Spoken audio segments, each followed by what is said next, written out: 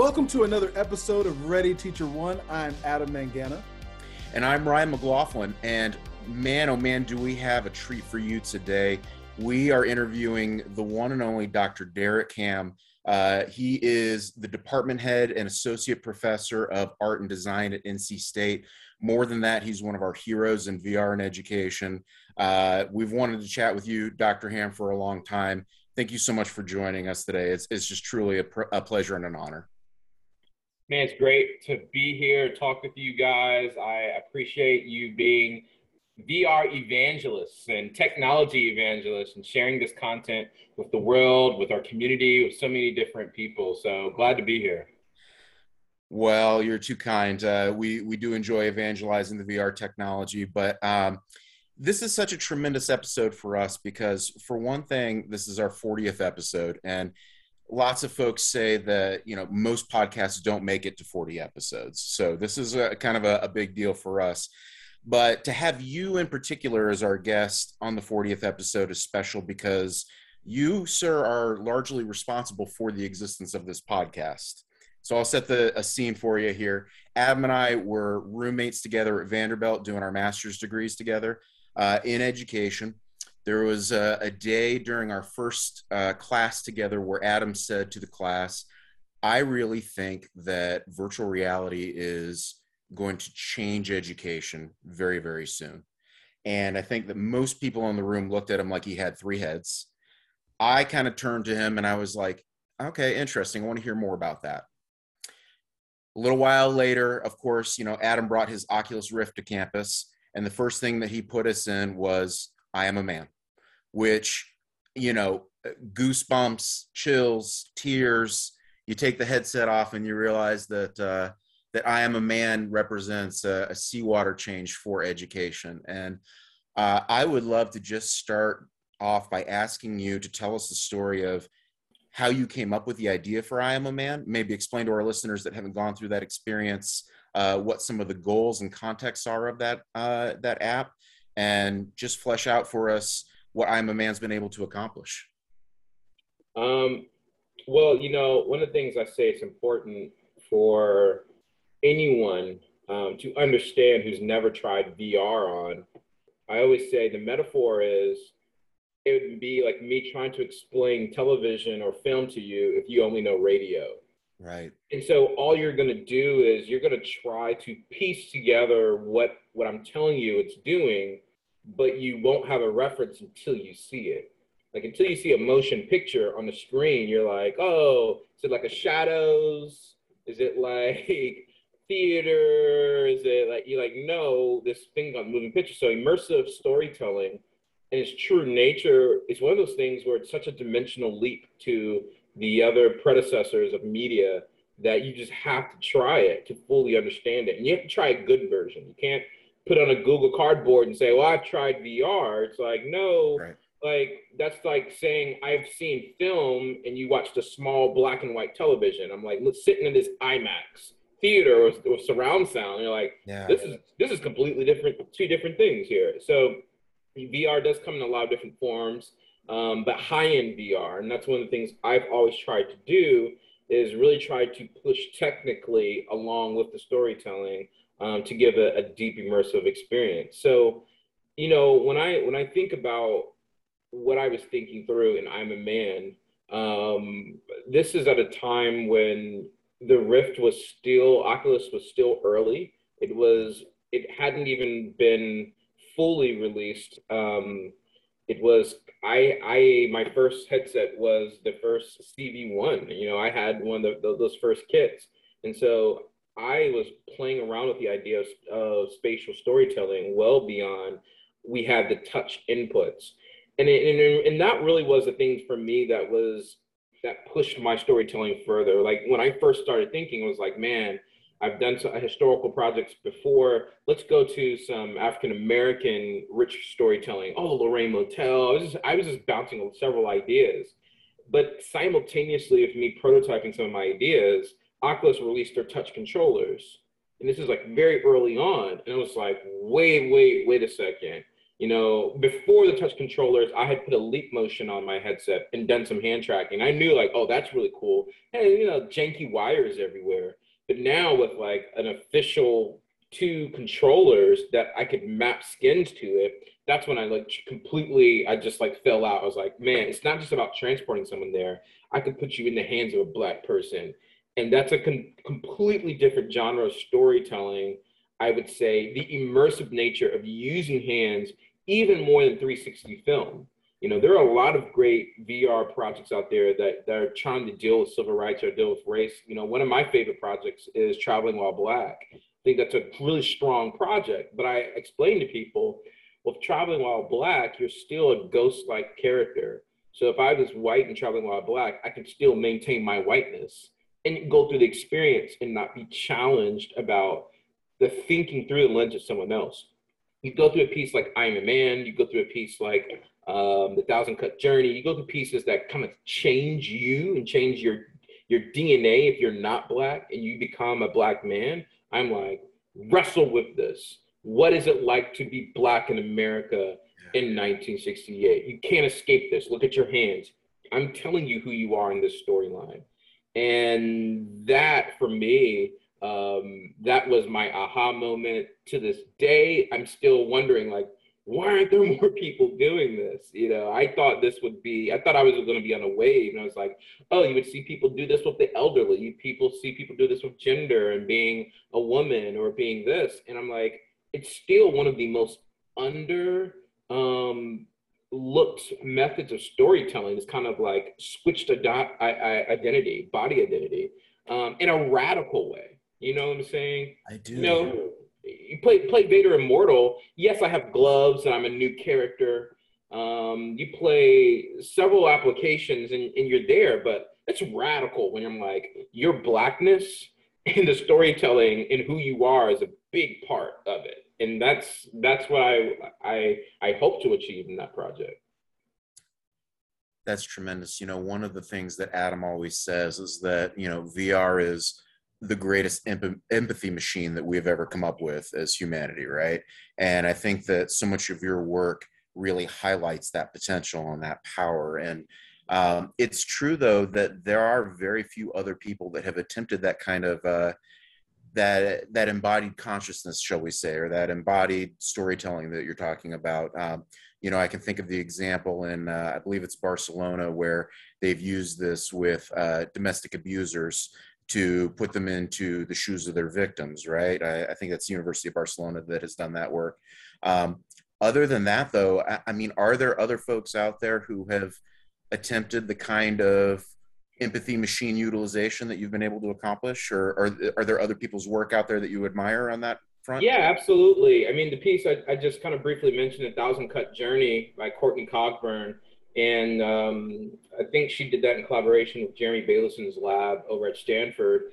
That was a great project that kind of puts you in the perspective of being a young black kid in a K-12 environment, facing all the micro aggressions and facing a lot of those things. And you're from that perspective, you see yourself.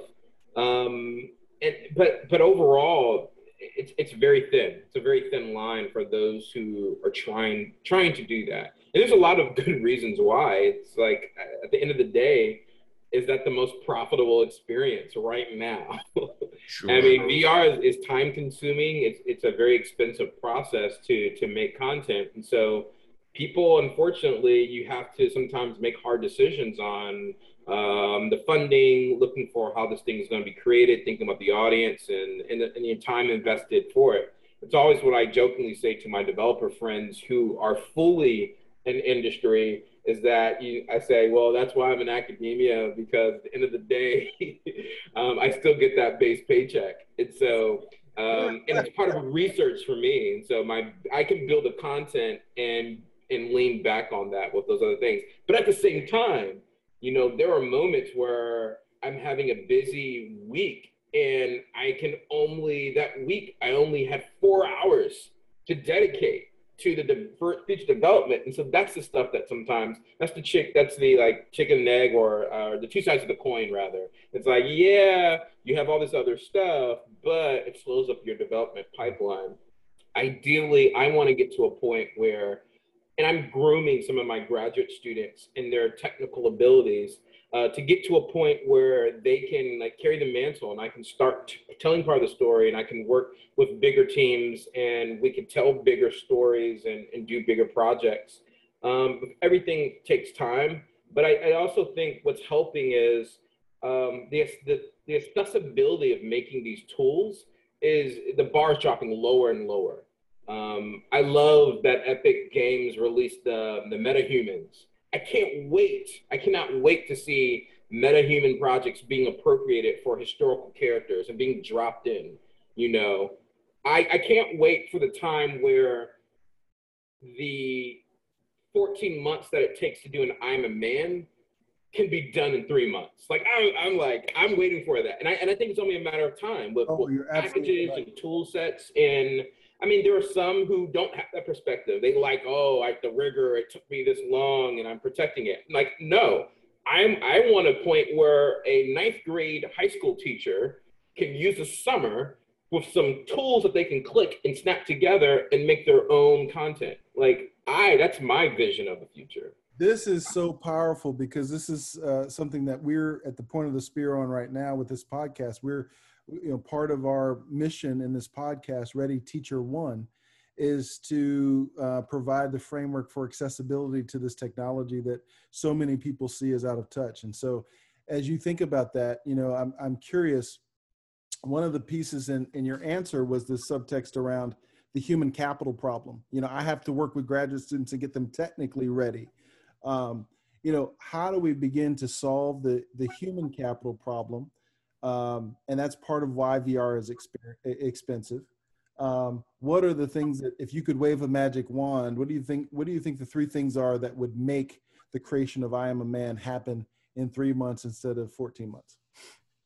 Well, I mean, part of it is libraries and assets. When you look at some of the big libraries and where people are now scanning objects and making them accessible, we need to really push for more open source 3D models. We need people in museums and libraries to scan their artifacts, make them accessible for educators and people to make content with them. That cuts down on modeling time. I know Epic Games is doing a great job in making big parts of their library, if not free, cheaper to get assets to do things like that. That's a big one. The animation pipeline, I'm seeing this happen in real time, how it's becoming cheaper and inexpensive, where you have built-in pipelines with, you can pull an iPhone up and completely animate facial capture for your digital avatar.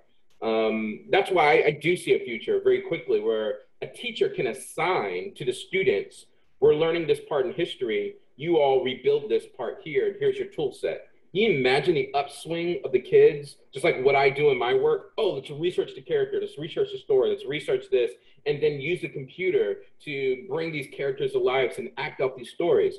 Well, we're seeing that happen in real time. We're seeing the technology to puppeteer an avatar, to bring them to life, to do voiceover stuff, all being consolidated in quicker tool sets that are being built. And I like the fact that a lot of these are being created to be made open source or being made accessible to them. So it's only a matter of time before CGI content takes the same trajectory that film did. The history of film, expensive, big equipment, all this. Look where it is now. My 8-year-old can take several videos and use an on-the-phone editing thing to put together a little film. 1 billion people on TikTok can see it within 90 seconds, right? So you're absolutely right. I'm curious because this is exciting. One of the biggest problems facing the education space now is that all of these analog assets, as you described, are not digitized. What do you think the prospects are of next fall, a school opening completely in VR and trying to conduct social VR, not in the same way you do a 9-to-5 school, but like you said, the empathy machine speeds up the learning process. So maybe we could do a 3-hour-a-day school in 30-minute sessions.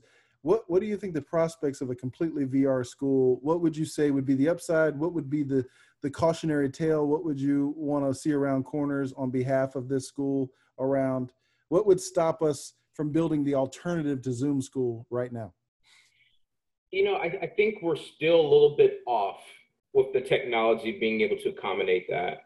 And some of the reasons that personally is, I think the cracking the nut of what it means to have body presence and human representation in digital spaces will be critical so that we don't lose touch with our humanity. And this is what I mean. Studies are showing that kids are having a hard time making eye contact and having real face-to-face human conversations, like having a horrible time being able to do that. And I think at the end of the day, Zoom didn't help it, because Zoom puts us in video contact, but like eye contact, right? Let's talk about human eye contact. Like you're dancing over the screen, like you're looking at yourself, you're looking at all these other things.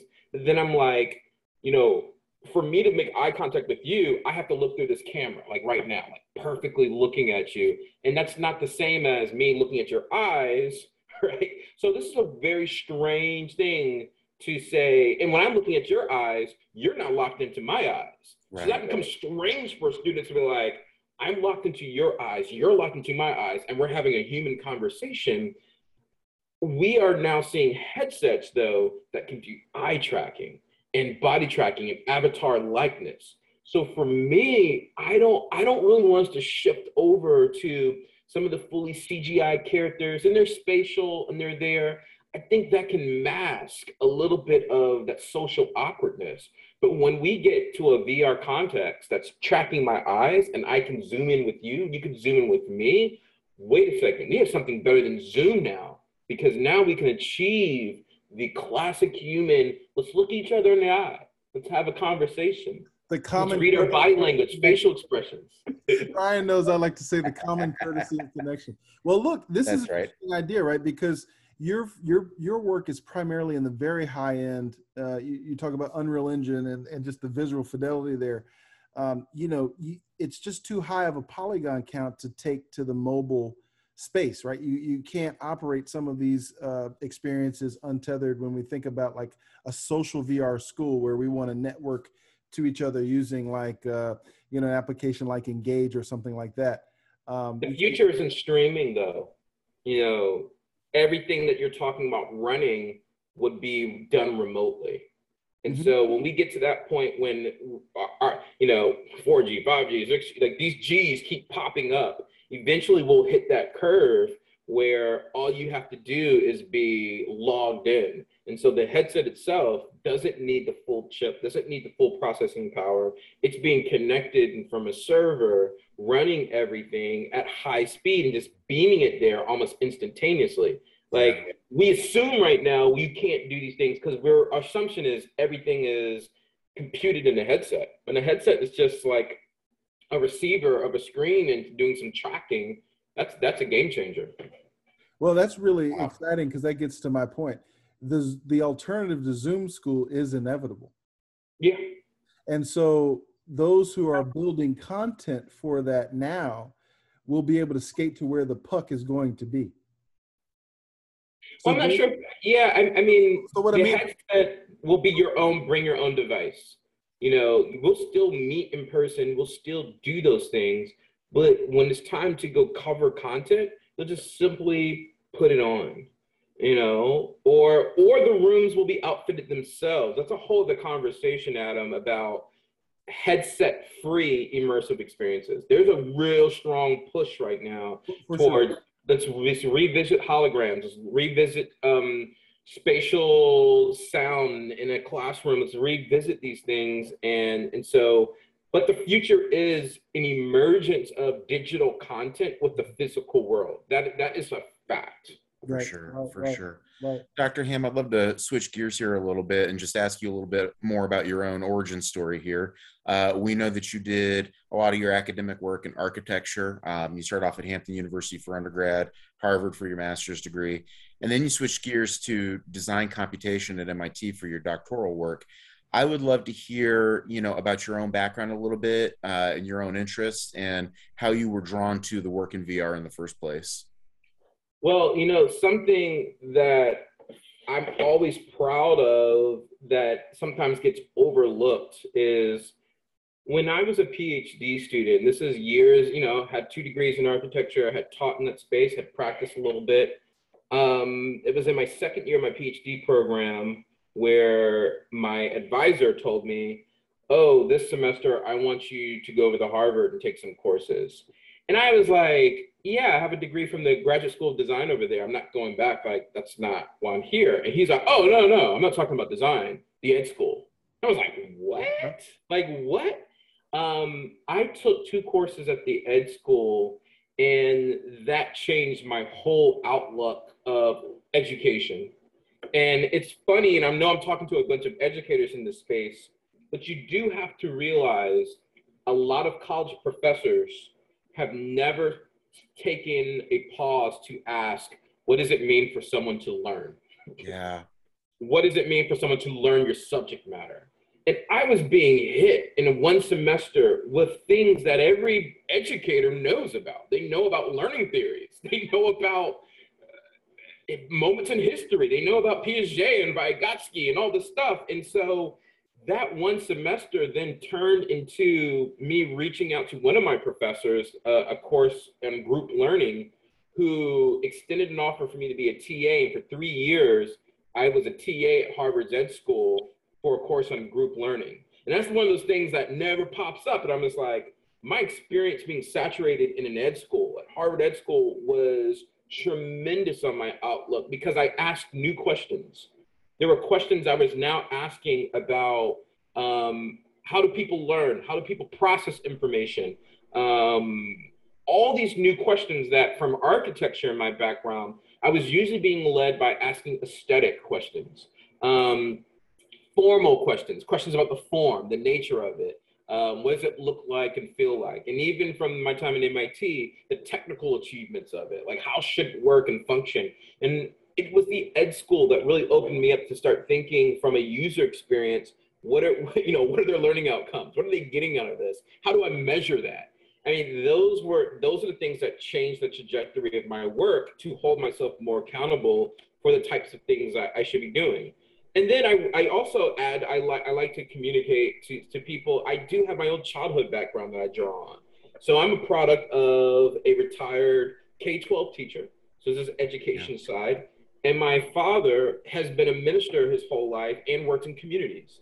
And so his passion for the poor, his passion for outreach and reaching out to people, that was my household, those 2 things, the pastor's kid who's working in the community, the teacher's kid who's stressing education.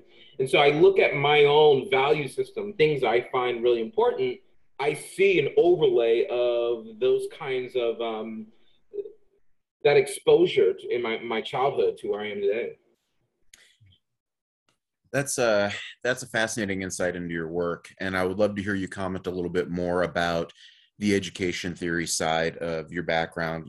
One of the things that Adam and I talk about often is that we've known for a very long time what it is that students need from their education experience, right? We can go back 100 years and we can look at the work of Dewey, the work of Montessori, the work of Francis Parker. You mentioned Piaget and Vygotsky.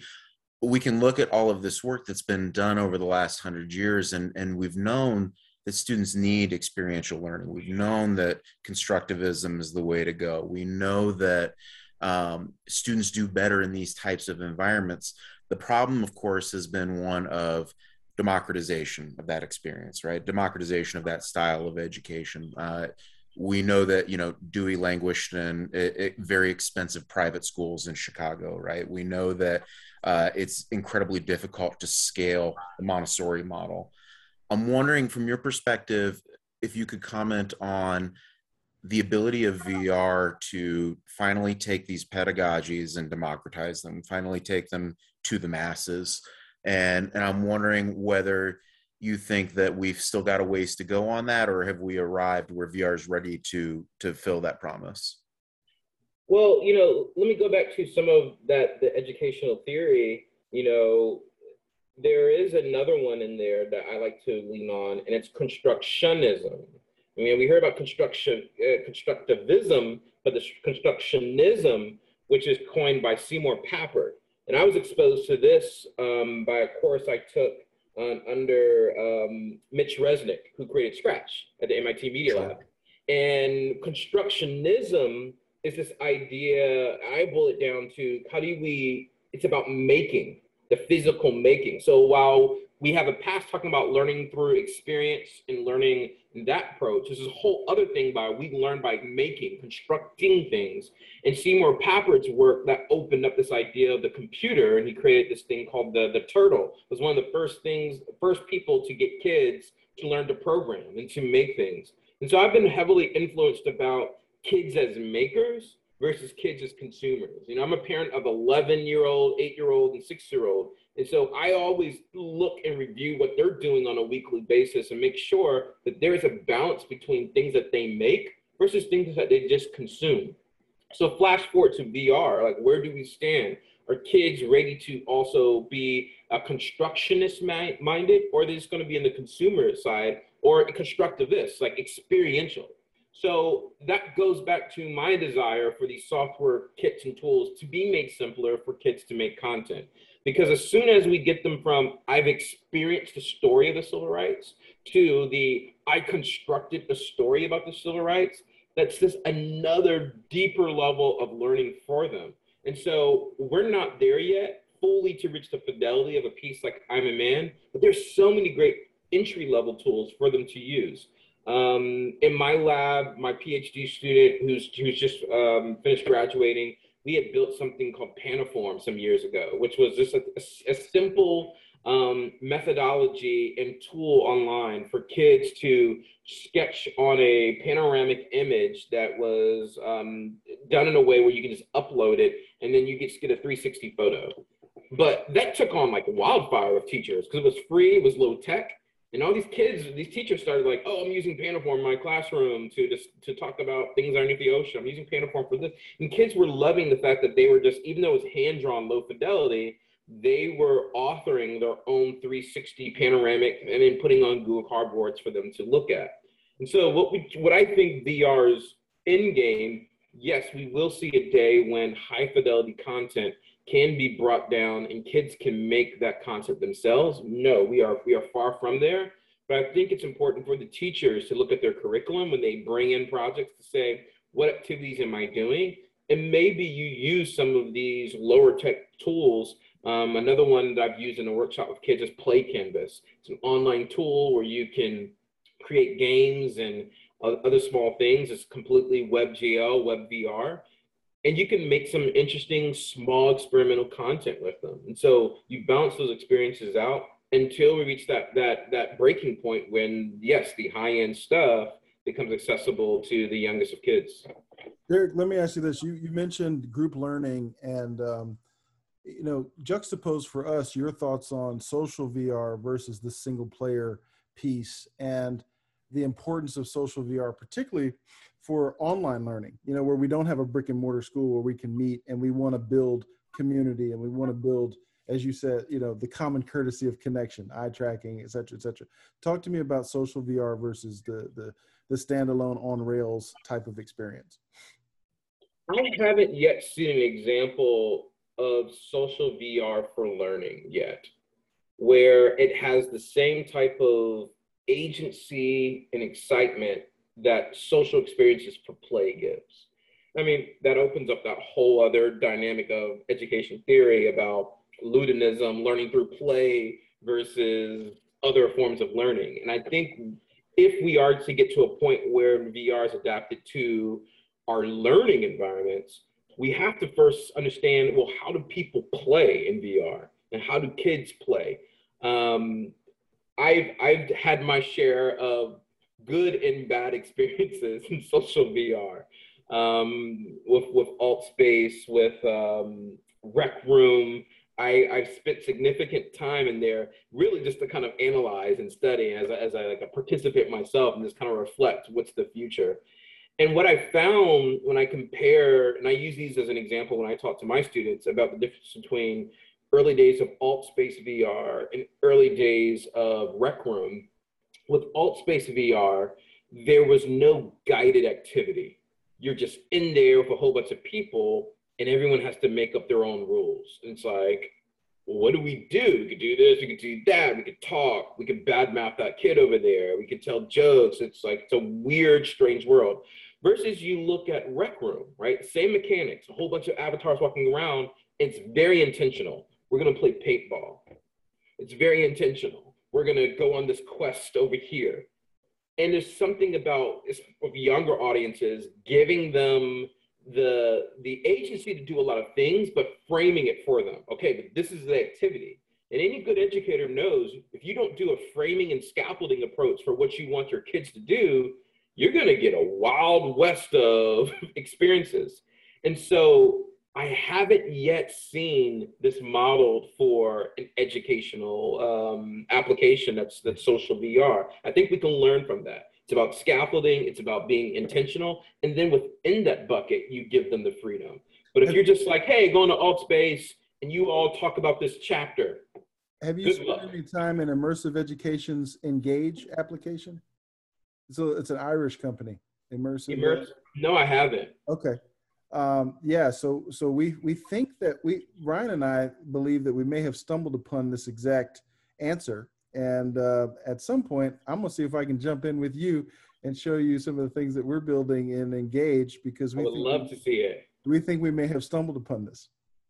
I would love to see it. This exact answer. It's actually perfect that you framed that out. So I'm excited. So let's play this game. If you could engineer that and you could wave a magic wand and that particular tool existed, do you then think we could have a viable alternative to the Florida virtual schools of the world and the virtual instruction providers? I still don't personally stand by the replacement of traditional meeting to traditional schools. I'm just a fan of the enhancement. That's always just been my model. And so I think these as an enhancement tool, absolutely. Bring this in, allow that to enhance the learning experience, to enhance the classroom experience. As a parent, I wouldn't want my kid to be plugged in 8 hours on a headset, no matter how great the experience is. I still want them outside of the headset doing the physical day-to-day activities.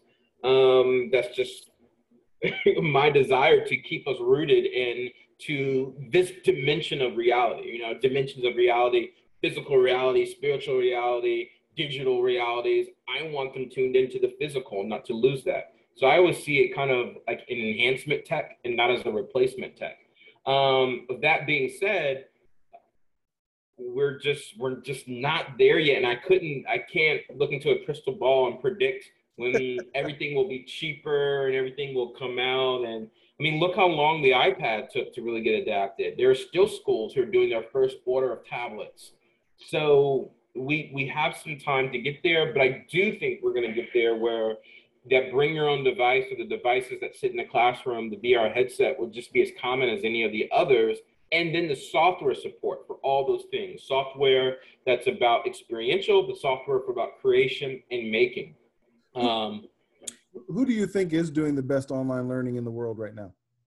Khan Academy. Okay. I do. And theirs is asynchronous. They don't have synchronous. You're right. But their model for engagement, passive, playing, learning, rewards, they really have a good package. Tremendous. Dr. Ham, one of the things that we like to discuss on this podcast is sort of the confluence of immersive technologies along with things like blockchain and artificial intelligence and some of the other hot button emerging technologies that folks like to discuss. I'm wondering, what do you see as being the overlap between those things going forward over the next few years? Scary exciting. Yeah. That's why I really do think scary exciting. And I think there are some use cases of AI to create virtual environments that we're on the eve of. And like I say, for me, it's scary exciting.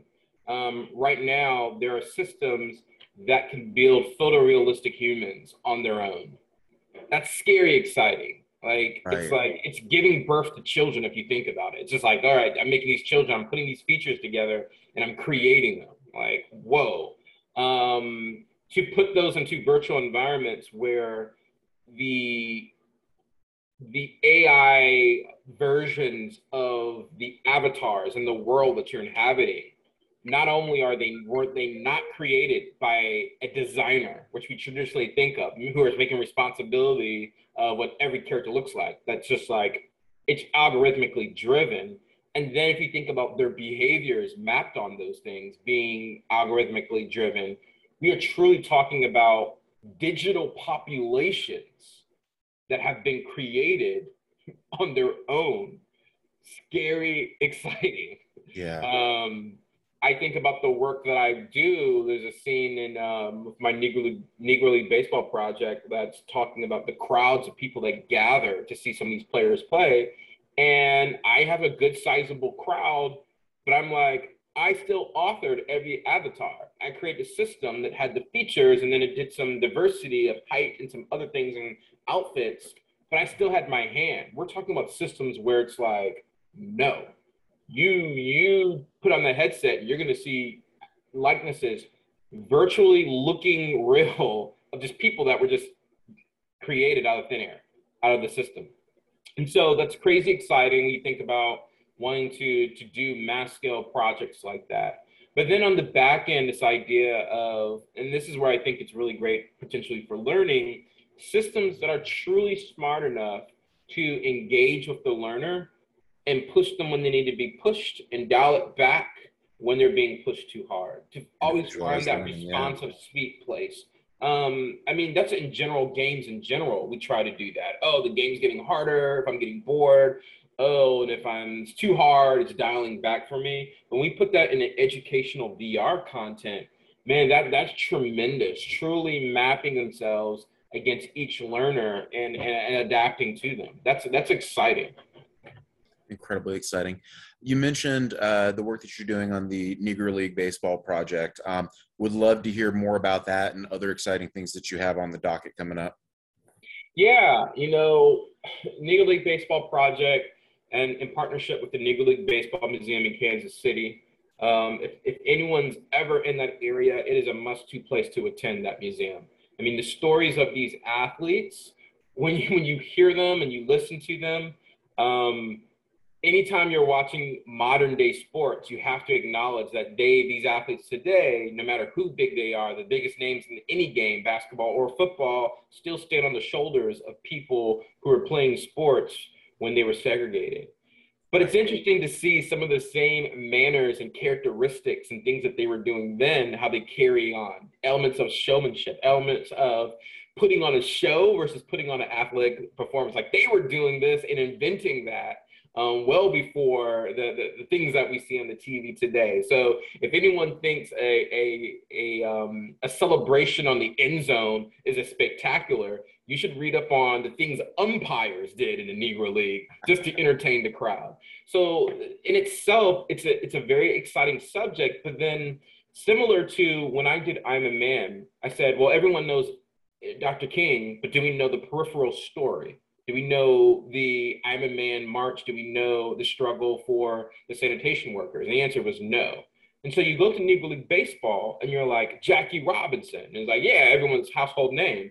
And like, people, if I asked, I was like, well, who was the second person to get into the majors? And they're like, no, everyone doesn't know the name Larry Doby. And everyone doesn't know for the fact that Larry Doby entered in the majors only a month after Jackie Robinson. And it's like, what? So why did the history get boiled down to a single player and a single person? And then on top of that, Jackie played for the Kansas City Monarchs.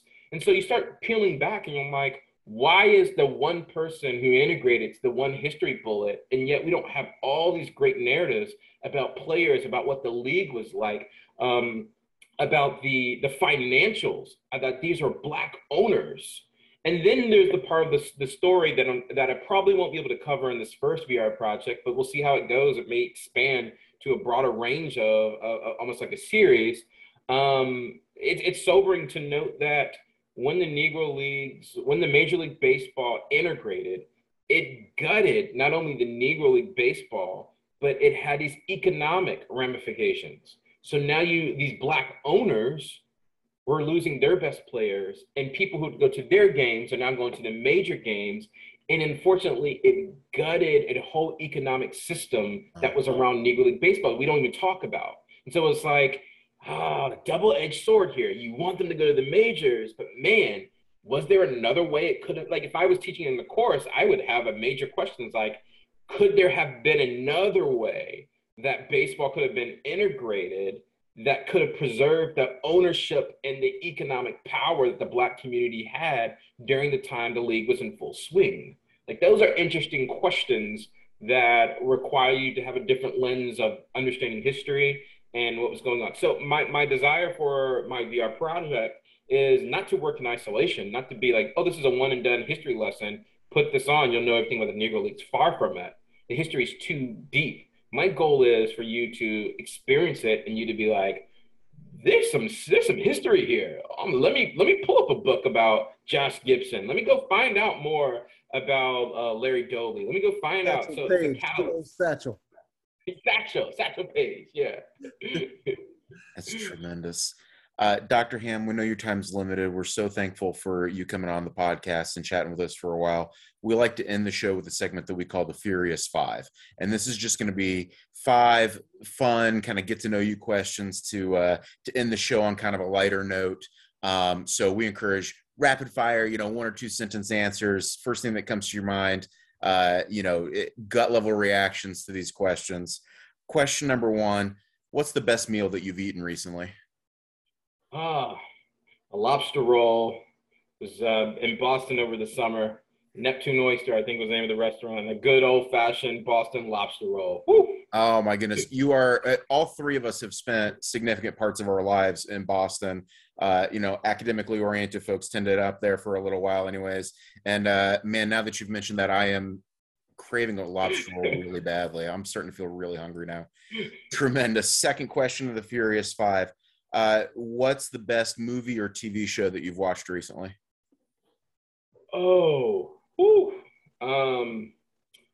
I recently got a subscription to CBS or Paramount Plus, I call it, and I'm diving into Star Trek Discovery, and I'm hooked. I love Star Trek and Star Wars, but right now I'm trekking it hard, man, and that series is getting me. That's awesome. We'll have to have you back on sometime to talk a little bit more about sci-fi. We're all sci-fi fans here as well, I think. Question number 3 of the Furious Five. Who is a thought leader that our listeners should stop what they're doing and immediately go either follow on social media or watch a TED Talk by or read a book by? Who's a thought leader that needs to be at the center of our attention right now? It's going to be a weird answer to this. That's okay. Ray Bradbury is a fact fiction author. From back in the day, in one of his books, he wrote, the small chapter is called Way Up in the Middle of the Air, or Will in the Middle of the Air. Oh, gosh. He deals with racism at that time using science fiction in one of the most powerful short stories that's in The Invisible Man. Ray Bradbury's thoughts about sci-fi and the pictures that he paints as a novelist. When you're listening to Elon Musk racing off to Mars and you listen to these things, Ray Bradbury's fiction is coming to reality. Even topics of VR. I'm reading Ray Bradbury and I'm like, it's VR, it's immersive technology, it's racism, it's racing to it's space racing, it's Ray Bradbury. That's fascinating because, we've had other folks on who have pointed to sci-fi authors, but the answer that generally comes up is Neal Stephenson on this. And so that's absolutely fascinating to hear you offer a very different answer. I would not have thought of Ray Bradbury. That's super fascinating. And by the way, that short story, it's from the book, The Martian Chronicles. Way in the Middle of the Air. You read that short story from 1950 and you'll say, okay, This is above. This is well beyond its time. Wow. Question number 4 of the Furious Five. What's your favorite video game ever? Ever? Woo! Wow, that's a tough one. But I'm gonna go with my gut here. Say Super Mario Brothers 3. I knew it. Classic. I knew it. I didn't say it. Classic. I knew that you were on that Super Mario Brothers 3. When I had that raccoon suit, That's my right. eyes went like, what is happening? So the follow-up question to that is, did you use the cheat to skip all the way to World 8, or did you play all the way through? I played through. Nice. I played through. Nice. I grinded. And that's why I remember just grinding. I'll be totally honest with you. I don't think I ever made it all the way through. I think every time I beat the game, I used that cheat, that's in the World 1 to skip all the way to World 8. But anyways, the last question of the Furious Five, we like to call the contrarian question. And this is really Adam's question. So at this point of the show, I always turn the mic back over to him. So Adam, take us away. Absolutely. Derek, what do you know to be true about how virtual reality is built and developed that other developers that are doing it in the private sector would disagree with you on? One more time for me.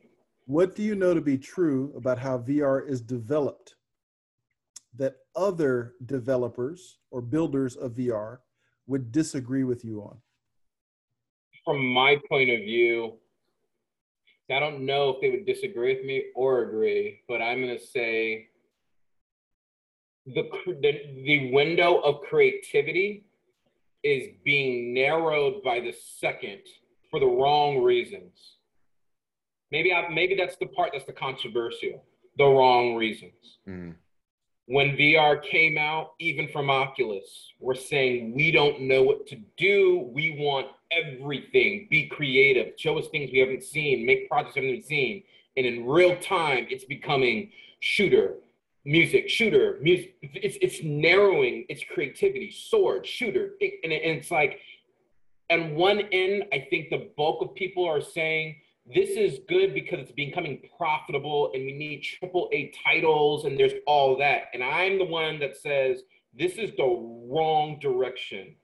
Like, screw the AAA titles, screw the high fidelity. This baby needs to grow in innovation. And once you see 1 or 2 projects that look the same, we need to abandon the 3rd, 4th, and 5th of the same thing. We need to let it.